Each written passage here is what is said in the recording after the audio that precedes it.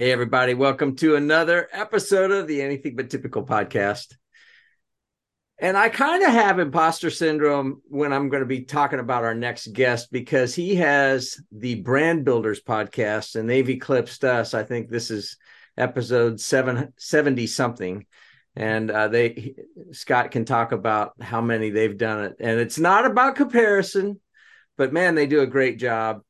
And so we're really thrilled to have Scott Dunston of the Dunston Group here and have him tell us his story, the real and unvarnished story of entrepreneurship for him. And so, Scott, here's the opening question. Since you are an outdoorsman, you like getting out and you like the camaraderie of that, but going out into the wilderness someplace, you are gearing up for the next adventure and you're going to Jesse Brown's in South Park here in Charlotte, and somebody sees you walking probably past Baoding. I don't know, but they see you walking past in the parking lot and they're like, hey, that's Scott Dunston. They start talking about you, not realizing you can overhear everything that they're saying about you. What would you want somebody to say about you? Well, man, I've never been asked that question. But before I answer that, I just want to say thank you all for having me on. You do a wonderful job with your podcast. I've listened and tuned in to quite a few, and I appreciate what you're doing for the community, for leadership, and just sharing these stories. I think that's the fabric of Charlotte. That scenario you just outlined could happen. I love Baldine, and I love Bill Barty and Jesse Browns and his whole team over there. To answer your question, man, it's pretty simple in that my policy in life, and man, I work hard to achieve it. I'm not gonna say I'm always perfect because I'm not, but to do the right thing every single time. And so if I overheard someone speaking about me, I would hope that they say I'm an honest guy, easygoing guy, nice guy, that does some good for the community and gives back. I would hope that's what we would achieve. That's what I'm always striving for. But you know, I don't know, man. I think that's where I would go with it. You know. That's a beautiful answer, and it's so uniquely you. And I would say that about you because, now that I know exactly what to say word for word, that's what I'm going to say next time I see you in public. Well, thanks, man. I appreciate it. And likewise, and I think that's why we're together today, just because that's a commonality. I think we have that in common, and I think you guys certainly achieved that. And, good people attract good people. I'm always a firm believer of that. Yeah. So for the listeners who have not had the pleasure of meeting Scott, Scott's the owner and president at the Dunston Group, where they're providing custom branded merchandise and apparel to truly reflect your company and organization. We're going to talk a lot about how companies can utilize that for themselves and how Scott assists in that type of marketing and branding. Gary also alluded to, he's the host of the Brand Builders podcast, which yes has a few extra episodes than what Anything But Typical has done so far. They do an amazing job there. And then he's also the co-founder of Pink to Drink, which we're going to talk about. So Scott, before we get into any of those three things, I want you to talk to us a little bit about what you were doing prior to the Dunston Group. Thank you for that intro too. I worked for my uncle in the same business. I went to East Carolina, graduated in 2000, moved straight to Charlotte. Right out of finishing in summer school. Again, went to East Carolina, so 5-year program for undergraduate. Made my way to Charlotte because of opportunity and because my grandmother lived here, had an uncle here. He had just started a business doing similar line of work of what we do here at the Dunston Group. Worked with him for 8 years, learned the industry, learned so much from him, leadership, all the things it takes to have that entrepreneurial spirit and actually implement starting and owning and running a business. 2008, he sold that company, retired. I started Dunston Group. We were right in the middle of a financial crisis. Gary, you shared some of your experiences, especially during that time with your career and where things went on our podcast, which I thought was very unique, and it's cool to understand how you rebounded and found great happiness again. But yeah, so when he retired and I started Dunston Group, there were things obviously I wanted to do differently in our company and the way we went to market and all of that. And so we've done that. But again, I learned a lot of the basics and a lot about just running a business in general from him over those 8 years. So for 22 years, I've been in this branded merchandise industry, AKA swag, AKA advertising specialty. There are a lot of names for what we do. I like to call it branded merchandise because it's nothing more. We offer nothing more than a platform for your brand and your logo. The key is to do it the right way and to understand our client's audience, understand their budgets, understand their objectives with the product in general, and really work hard to partner with them to deliver products that will create an experience and of their brand in their particular marketplace. So if we do that the right way, what we provide will get incorporated in people's daily lifestyles. And if that happens, then your logos and brand and message, whatever that may be, will be a consistent reminder to their audience. So that's what we do, and that's how I sort of got here in a nutshell without boring you with all the details. But I can tell you this, if it were a sort of a graph or some sort of chart, it is not a straight line up. Is it ever? A lot of peaks and valleys and a lot of challenges and a lot of lost sleep. But at the same time, I never complain about that because, the reason I started the company in the first place was not for the money, essentially. It was for freedom of choice. And I figured if we did it the right way and we took care of people along the right way, then the money would follow, and that's sort of been our approach and still is today, Yeah. You hit on a few different things there. One of them that I want to dive into first before we get too into the Dunston Group is the dynamic of getting out of college, working for your uncle for 8 years, right? Working with family can sometimes be nice, smooth sailing. Other times can be difficult, but you also had this family figure that you were able to learn entrepreneurship from. So did you have any of that exposure before working for him, as far as seeing him running a business when you were growing up, or talking with him or any other family members about this, or was being in the business kind of the first exposure to entrepreneurship? That's a great question. I've kind of always had that bug, man. I was the guy in junior high, maybe even fifth, sixth grade, that would buy the bulk bag of chewing gum and then go sell it to my buddies for 50 cents a piece or something.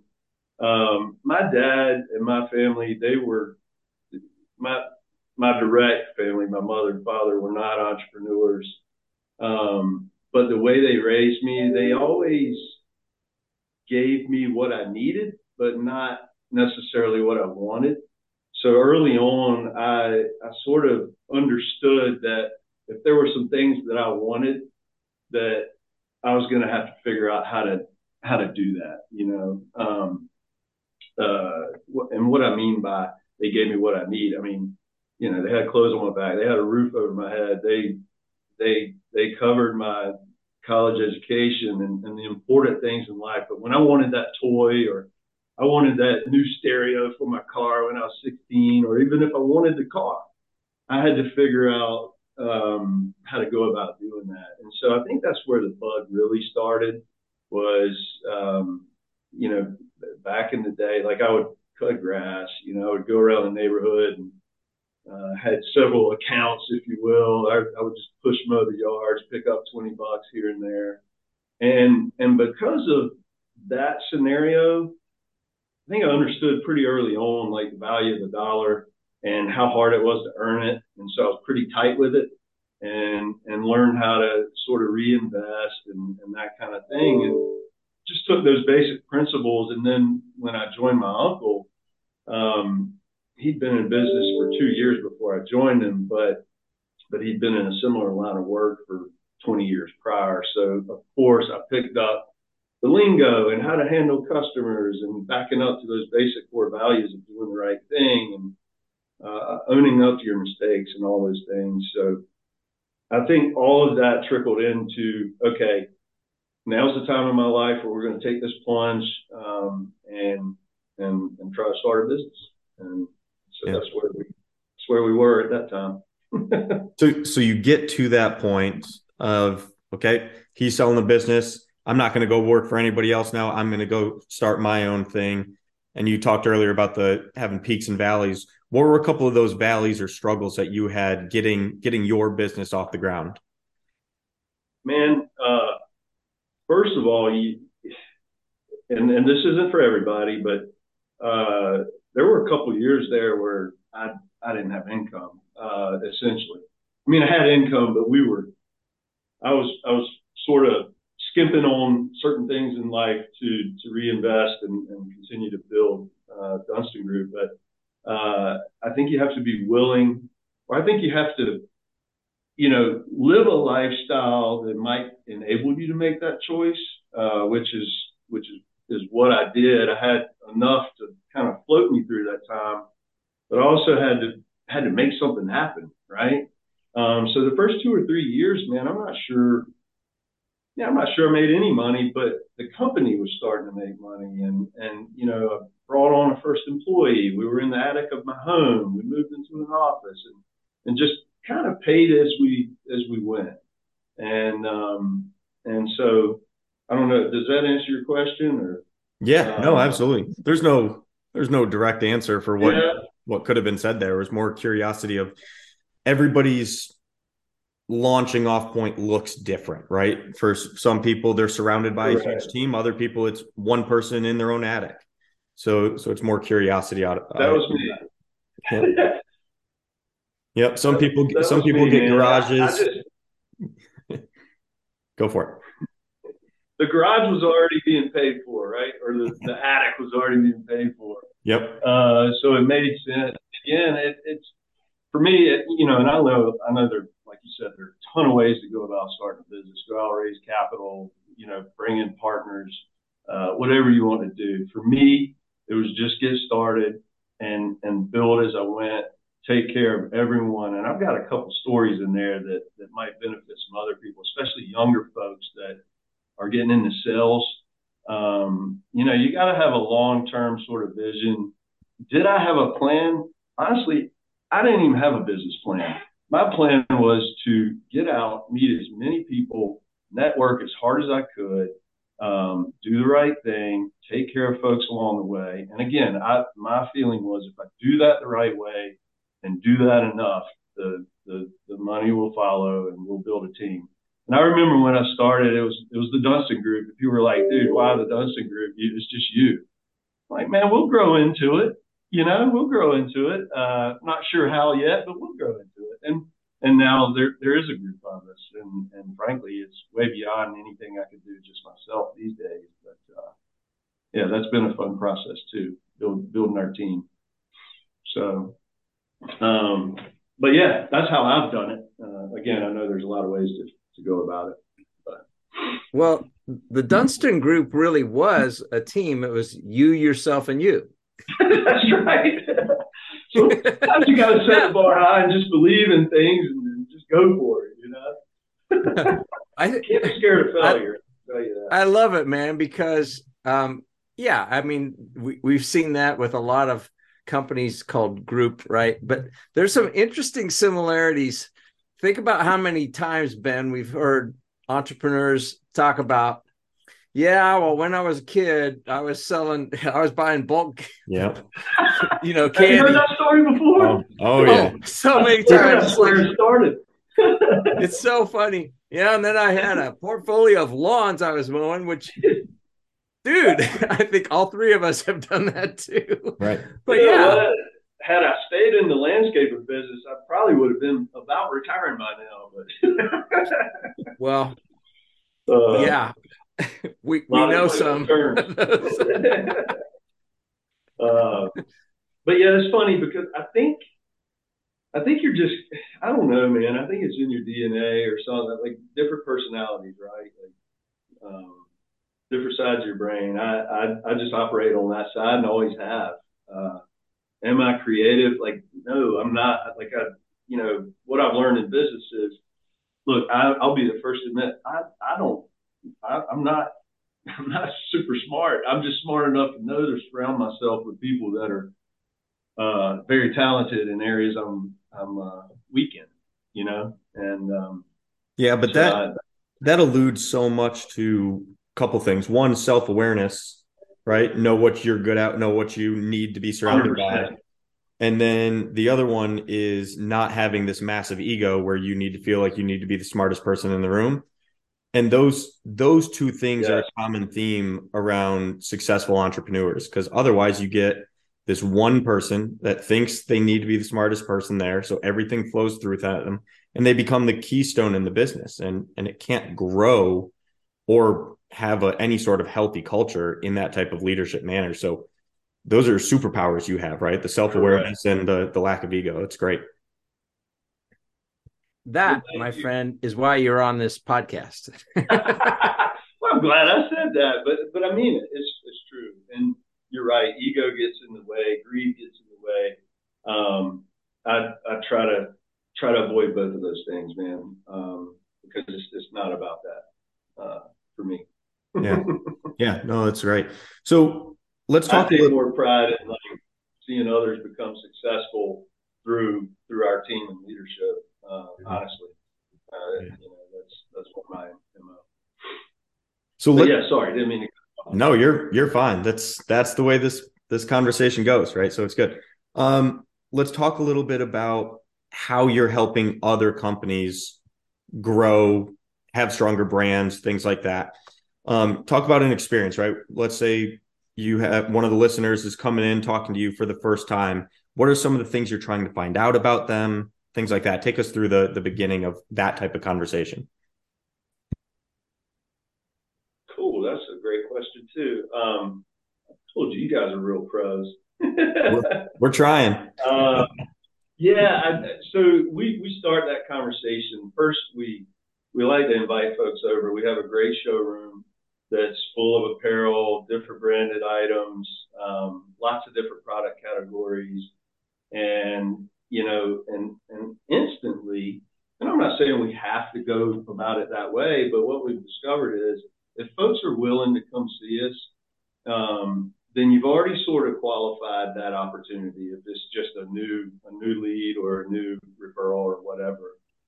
And so if they come see us, I think they'll come in and get this homey vibe. We're not all stuffy. I'm the oldest one in the company. So we've got new talent and younger talent and lots of good energy. And we just have a conversation. And where that normally starts is, first of all, like let's talk about what we can dive into the meat of the brand guidelines and all the things you all have to have later in the conversation. The initial part is really what are you trying to achieve with the product? Who is your audience? What is your budget? What is the event if there is an event?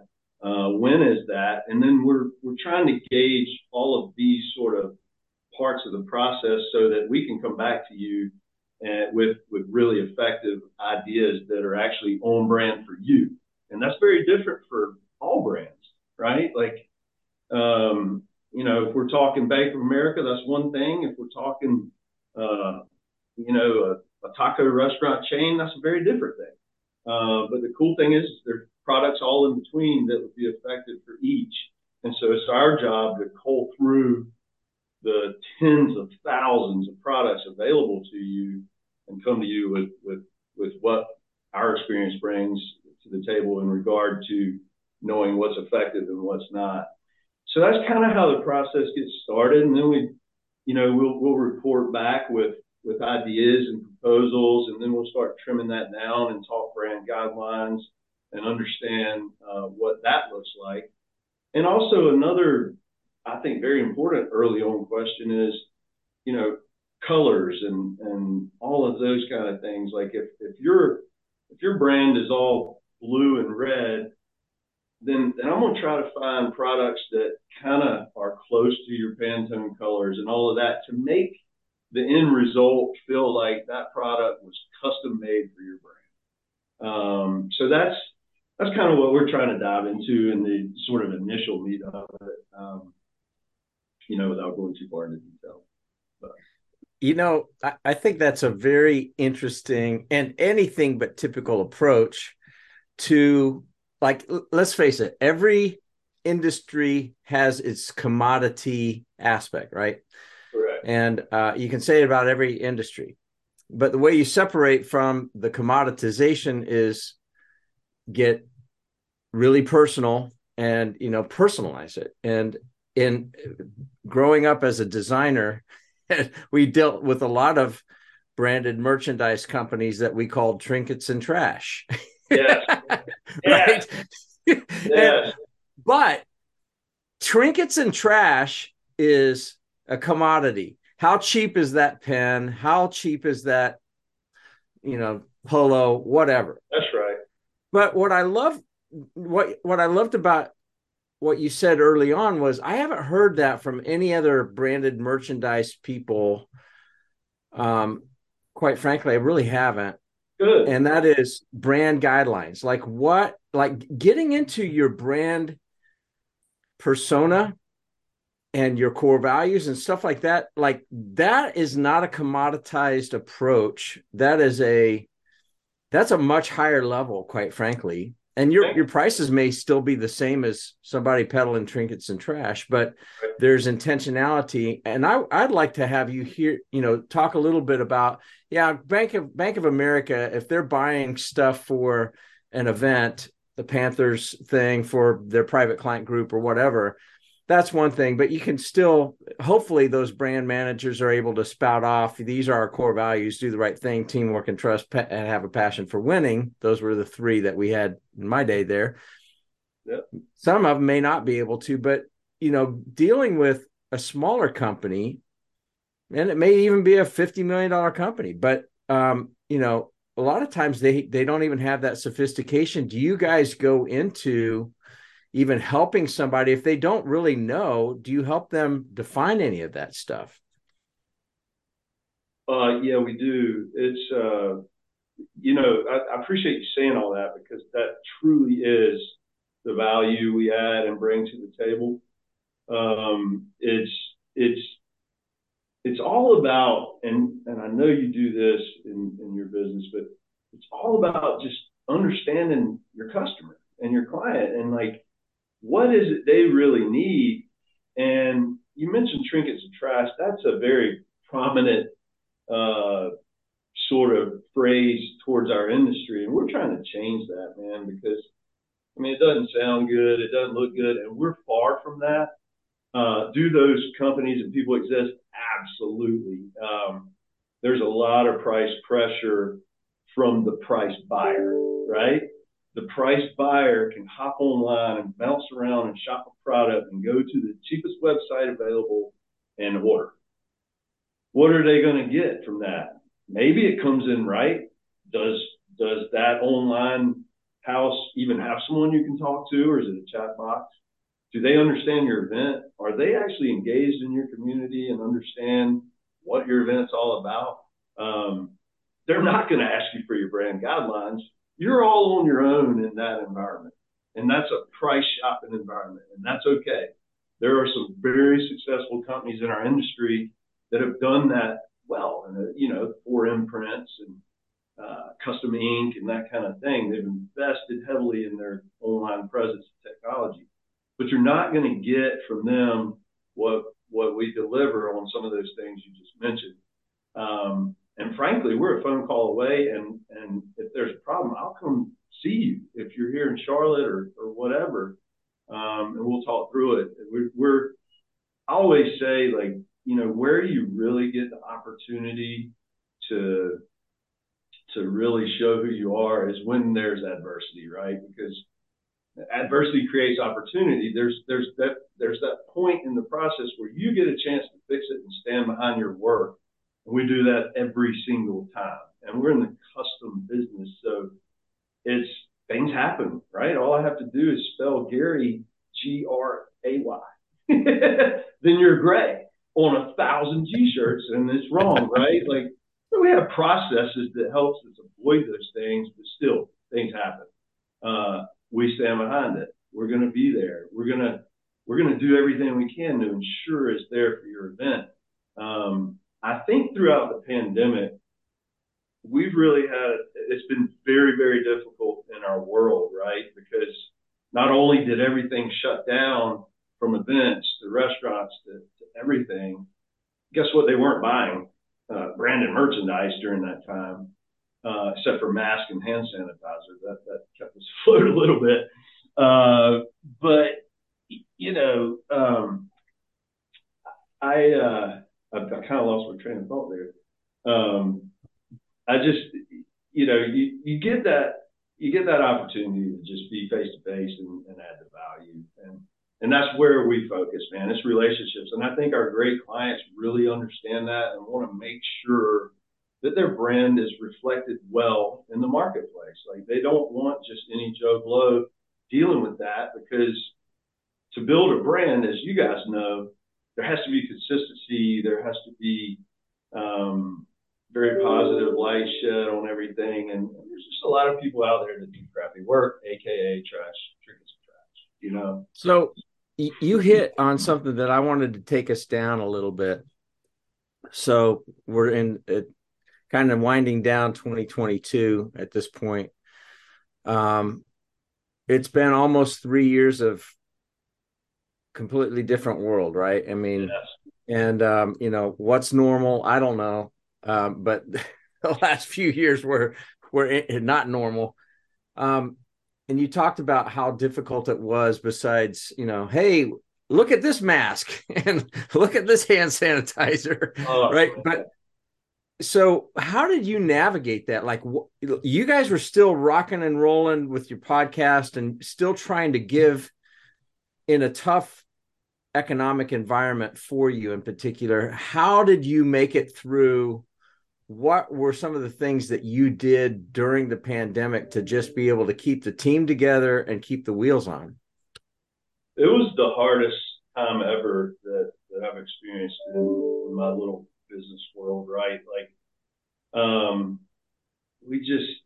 first of all, I think it was April of 2020, gross revenue that month was less than half of my payroll, right? So that was where it started. And I was like, and we were set up to have our best year yet. January, February of that year were rocking. And we were really excited about that. And here comes COVID, you know. I remember having these conversations. One lady in our office was about to have her firstborn. And she's like, Scott, man, I all this going on. Like, what are we going to do? I don't even feel comfortable coming in the office. So I'll never forget it. We left that day, and then it was a year and a half before half my team got back in the office, right? So what we did, man, thank God for Zoom and these technology pieces that allowed us to stay together. We immediately went into the offensive mode. We'd call clients just checking in. We knew we weren't selling anything. It was just an opportunity to say, hey, how you doing? Like, how's your business going?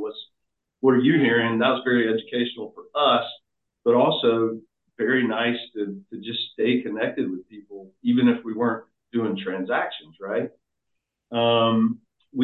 I waited a month or two before getting in that mask world because, frankly, I didn't understand it.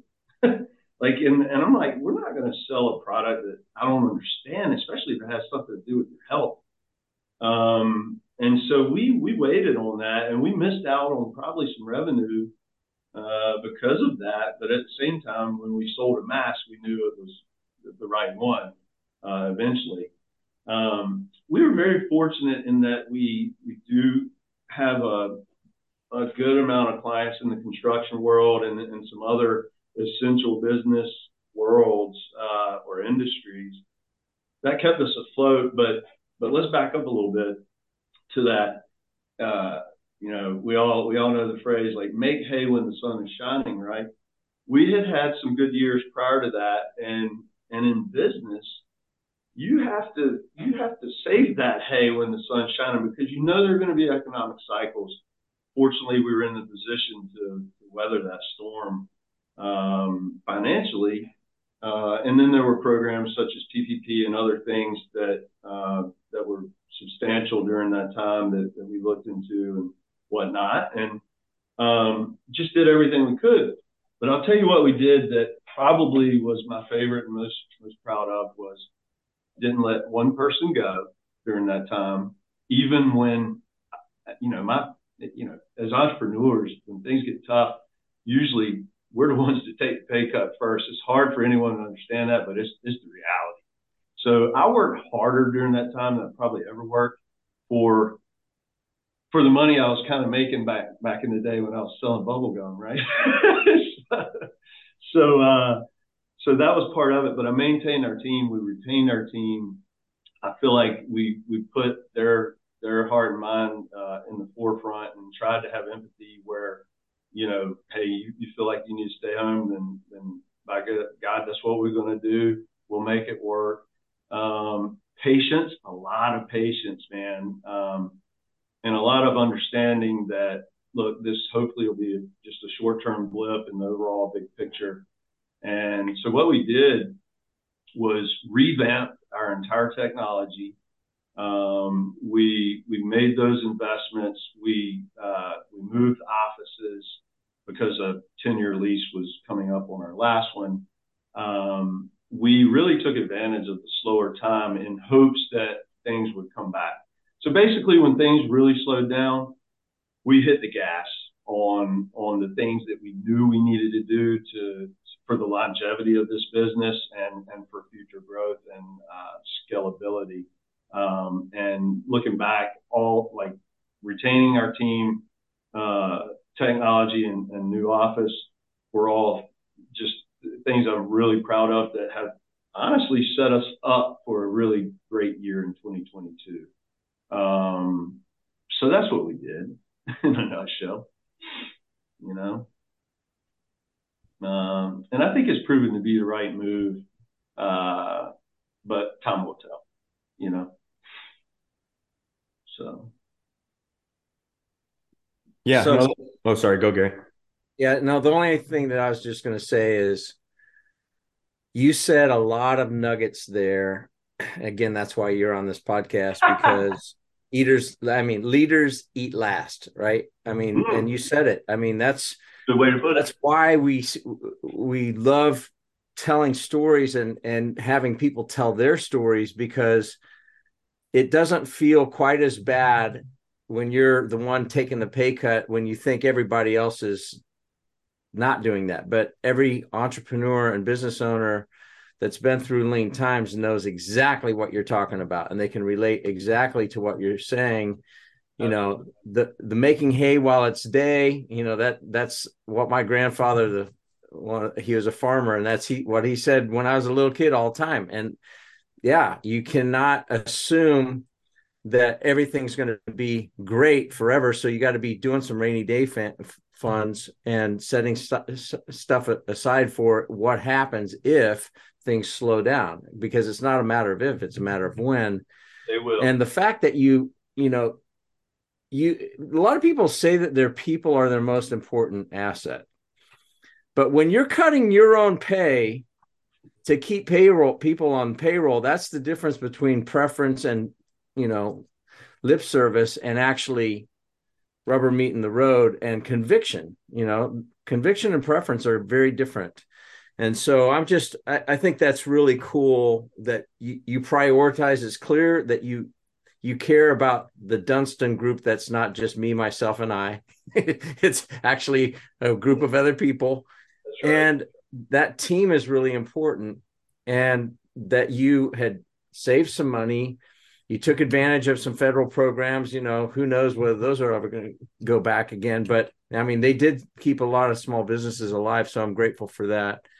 But then hitting the gas, knowing like, all right, we don't know how long this is going to last, but while we're kind of dead in the water, let's do what we know we need to do for building the future. So great comments there.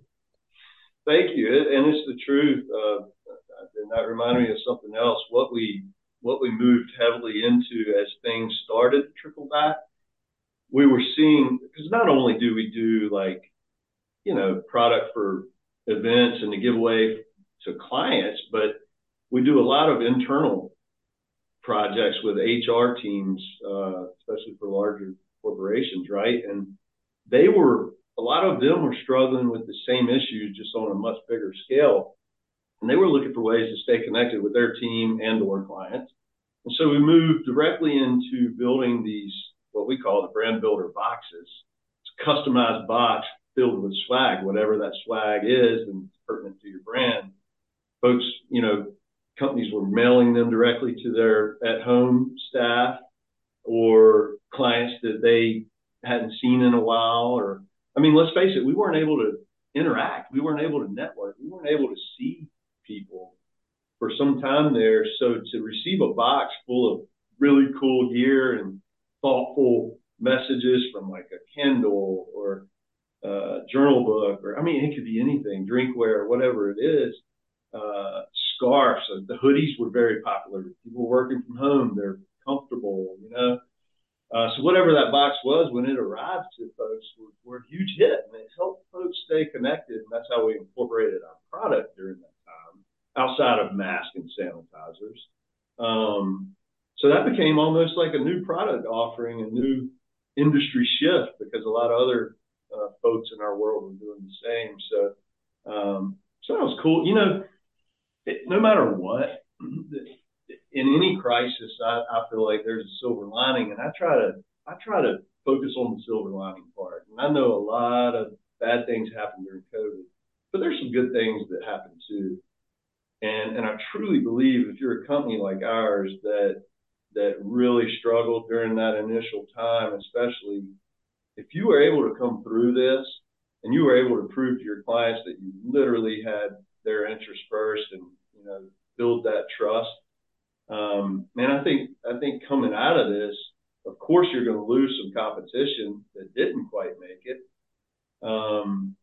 You come out of the harder times a lot stronger, and I truly feel like we've achieved that. So I'm really proud of it, man. I really am, and hopefully we're out of the weeds on this thing. I know we have some other economic issues sort of lingering, but man, I think one key factor of entrepreneurship is focus on what you control, because you're getting fired at from a lot of directions, and that's what we've done.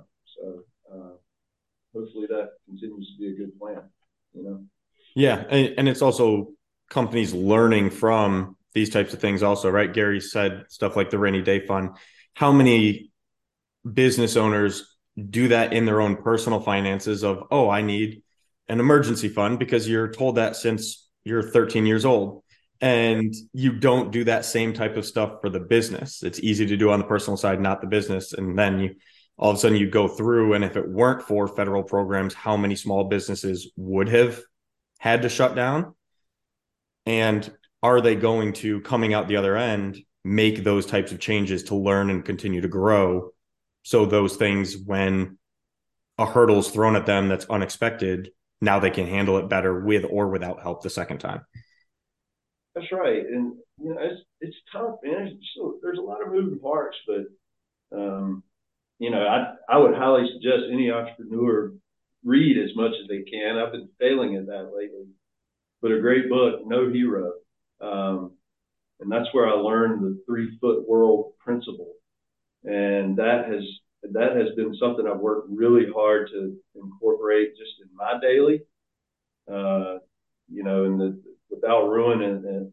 In essence, the story is, this is a Navy SEAL book, and there's a guy in BUD/S, and he was afraid of climbing, and he was in that climbing part of training, And, you know, there's this like old hippie climber guy that was his coach trying to get him through it. And as he's scaling this wall, he's looking back at the town behind him. He's looking down at his buddy. He's worried about all these things. And his coach said, dude, focus on your 3-foot world. He's like, what the hell are you talking about? 3-foot world. He's like, man, all that matters to you right now is where your hand is going next, your foot is going next. That's all you need to worry about, because guess what? That's what you can control in this moment. All of that other stuff is noise. You can't do anything about that. All it's doing is distracting you from what you're trying to accomplish right now. Long story short, he took that 3-foot world principle all the way through. He went to combat multiple times, Iraq, yada, yada, yada. And he said that mindset saved his life and his team's life on several occasions, just focusing on that moment, on what you can control right then. And I think any entrepreneur should read that book, but also incorporate that kind of thought process into their daily, you know, because it's hard otherwise, man. There's just so much we could sit here and worry about, but you know what? We can't do a thing about it. Yep. All we can do is control the way we react to it, you know, or whatever that may be. So. Yeah, no, that's a great point. And that leads into, too, some of the things that you've done as far as how do you keep preparing yourself, whether it's reading these books or also the Brand Builders podcast, right? The conversations that you're having. Sure, obviously you get to learn a lot from that, the way that Gary and I are fortunate to be able to do with this podcast. Talk to us a little bit about why you started Brand Builders podcast. Oh, yeah. Thank you for asking. All right. So let's see. I think we're 5.5 years into it now. We've put one out every single Friday since we started. So we have not missed a Friday in 5.5 years. So that puts us at almost like 300 episodes, which is crazy. So that means that I've talked to, and first let me say, it's not Brian Young on my team. He and I both have spearheaded that thing, and he is a absolute pro at it, and it's been really cool to see him excel and grow because of us doing the podcast. The reason we started it is because we work with so many cool brands, and we were looking for additional ways to add value. We were looking for more ways to engage with our clients and community, and we were looking for just other ways to build our brand, right? Like, and podcasts were, excuse me, you correct me if I'm wrong, but at the time, 5-6 years ago, podcasts were just sort of getting into the business world, right? And especially like small business. And we were just trying to be trendy and figure out a new way to do things. And so that's why we started it. But man, have we learned, and it's gone way beyond what I thought it would be, you know. And I remember people asking me, dude, what are you doing? First of all, what is a podcast? What are you doing? I was like, well, listen, just tune in. That's all you got to do. Here's the link, and you'll see what we're doing. But they're like, well, how do you get an ROI on that? I was like, we are not looking to be Joe Rogan. We are not looking to make $1. We're not looking to make money off the podcast. We are looking to do the things that I just mentioned, right? Like, and there are so many things that are positive that have come out of that, us doing that podcast. One of them is, to your point, you know, just talking to 300-ish leaders and understanding the commonality of what they're saying, kind of what you mentioned earlier, like, oh yeah, we've heard the bubblegum story several times. Like, it's in the fabric of some people, and not to say that you can train and become, you know, a leader, you know, if you want to, you absolutely can, but there are some common threads of character and the way people are brought up and things like that, that I think, in essence, build good leaders. And we're hearing that and we're understanding that. And it's been so cool for me to see like Brian get fired up about something that he's passionate about and loves. And and has some ownership in, and has really enabled him to connect with the community and build a ton of relationships. And so it's checked all kinds of boxes, not to mention connecting dots with our guests, with potential clients or folks that could use their service or whatever it may be. So anyway, we're real proud of it. But that's why we started and why we continue to do it. We're still charged up about it, man, and we love it. It's become part of our brand, and what we do and who we do it for, Yeah, in the connecting with your clients and prospects and community and adding value, like the fact that all of that is the foundation of it allows the extra things, the getting a client from it or increasing your brand awareness or things like that. All of that is bonus instead of the other way around. Correct. And, we've gained a lot of exposure from it that we didn't even see coming. And I think that's just all happened organically just through, doing good in your community, man. I think that's a really important piece of any business, especially small business, Yeah. Ironically, that's how Gary and I met.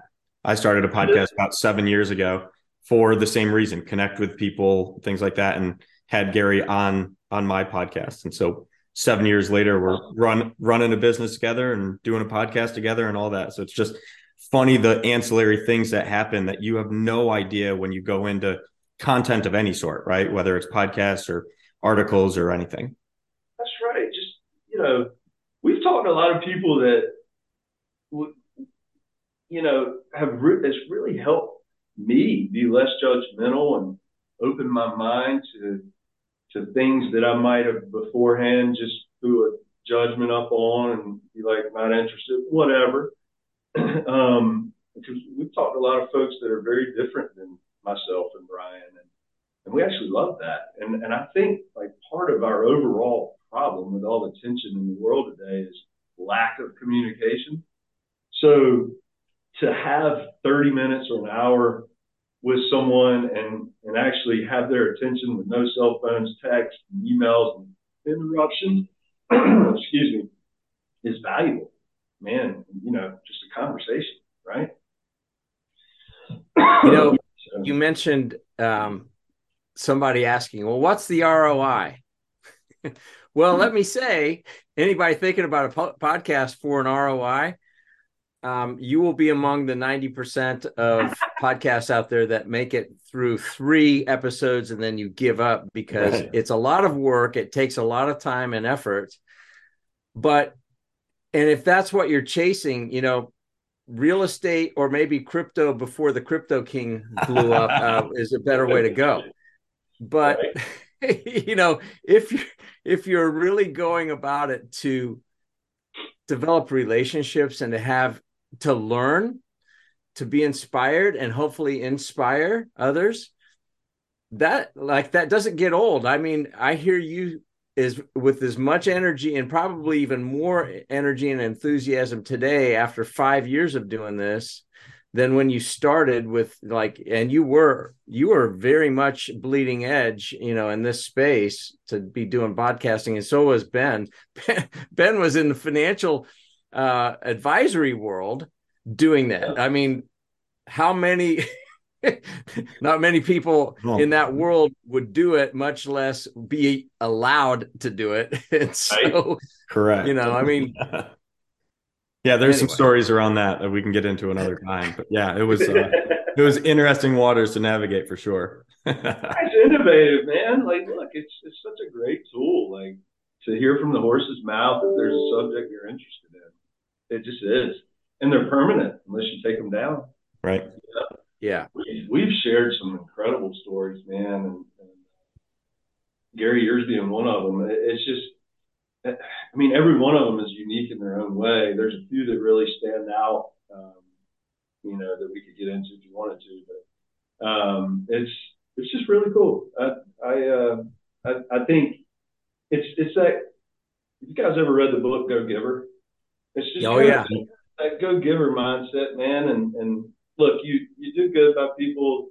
You don't necessarily expect good to come back, but somehow it does. And I think life is just more fun that way. So yeah, that makes sense. So Scott, before we wrap up, I want to make sure we pivot a little bit into this. You've got a community aspect baked right into your business, right? Working with nonprofits, helping them with their brands and recognitions, things like that. First off, I want to start very broad and then we can narrow it from there. But why is that important to you to have that be a part of your business? I think just in short, just what I just referenced is like, look, man, you do good and good tends to happen.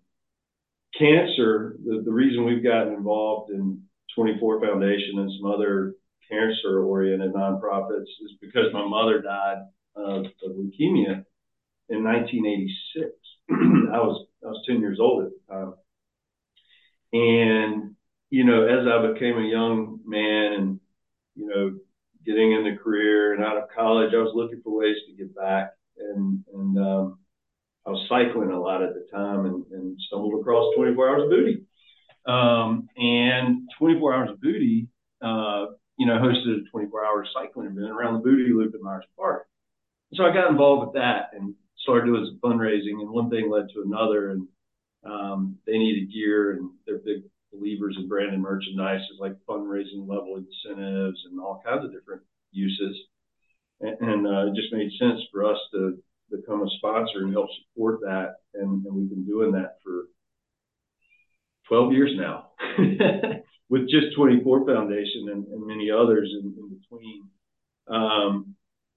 There's a selfish reason why it feels good, because we know we're helping other people.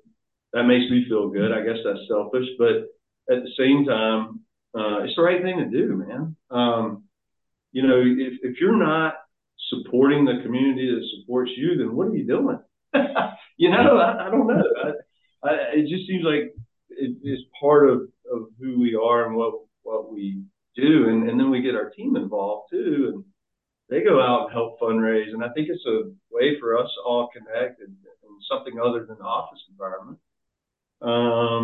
And I just love like helping others out, man, and giving back, especially to the cancer and some other communities that we've gotten involved with. So they need help. And there's people like us that can help, you know, change the course of cancer or whatever it may be that we're supporting. So that's why. Yeah, it's such an interesting and exciting trend that's happening, especially in small and mid-sized businesses, of this social responsibility or community integration that we rarely saw at all, even 10 years ago, where these companies are still for-profit organizations, but they have missions or they have causes or they're partnering with nonprofits. So it's interesting to see that trend, and I love what you guys are doing too. And you had mentioned 24 Hour Booty and how you've been a sponsor of them, but then also you helped create Pink to Drink. So talk to us a little bit about what that event is. So Pink to Drink developed along the way with 24 Hours of Booty. You know, somehow I became a team captain of a group of friends that would ride and fundraise. And through that process, I met Josh Jones, who's become an absolute best friend of mine years ago. And I actually met him at the first Pink to Drink. His daughter had just passed of cancer.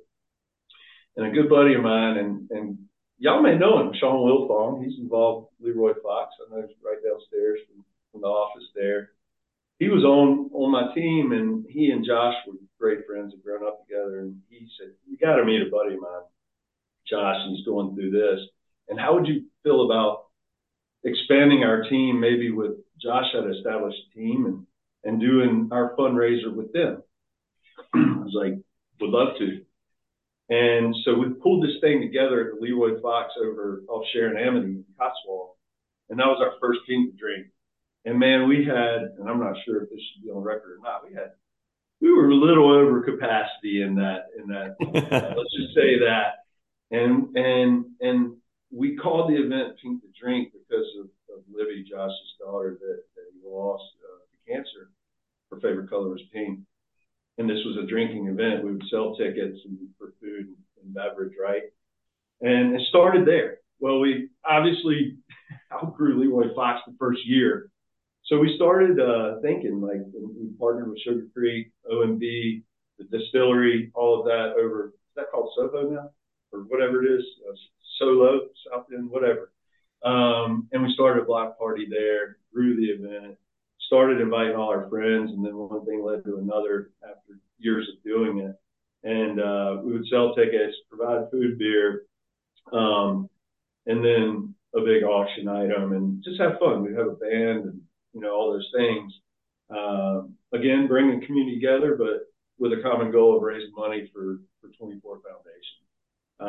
COVID kind of threw a kink in that event. We need to crank back up.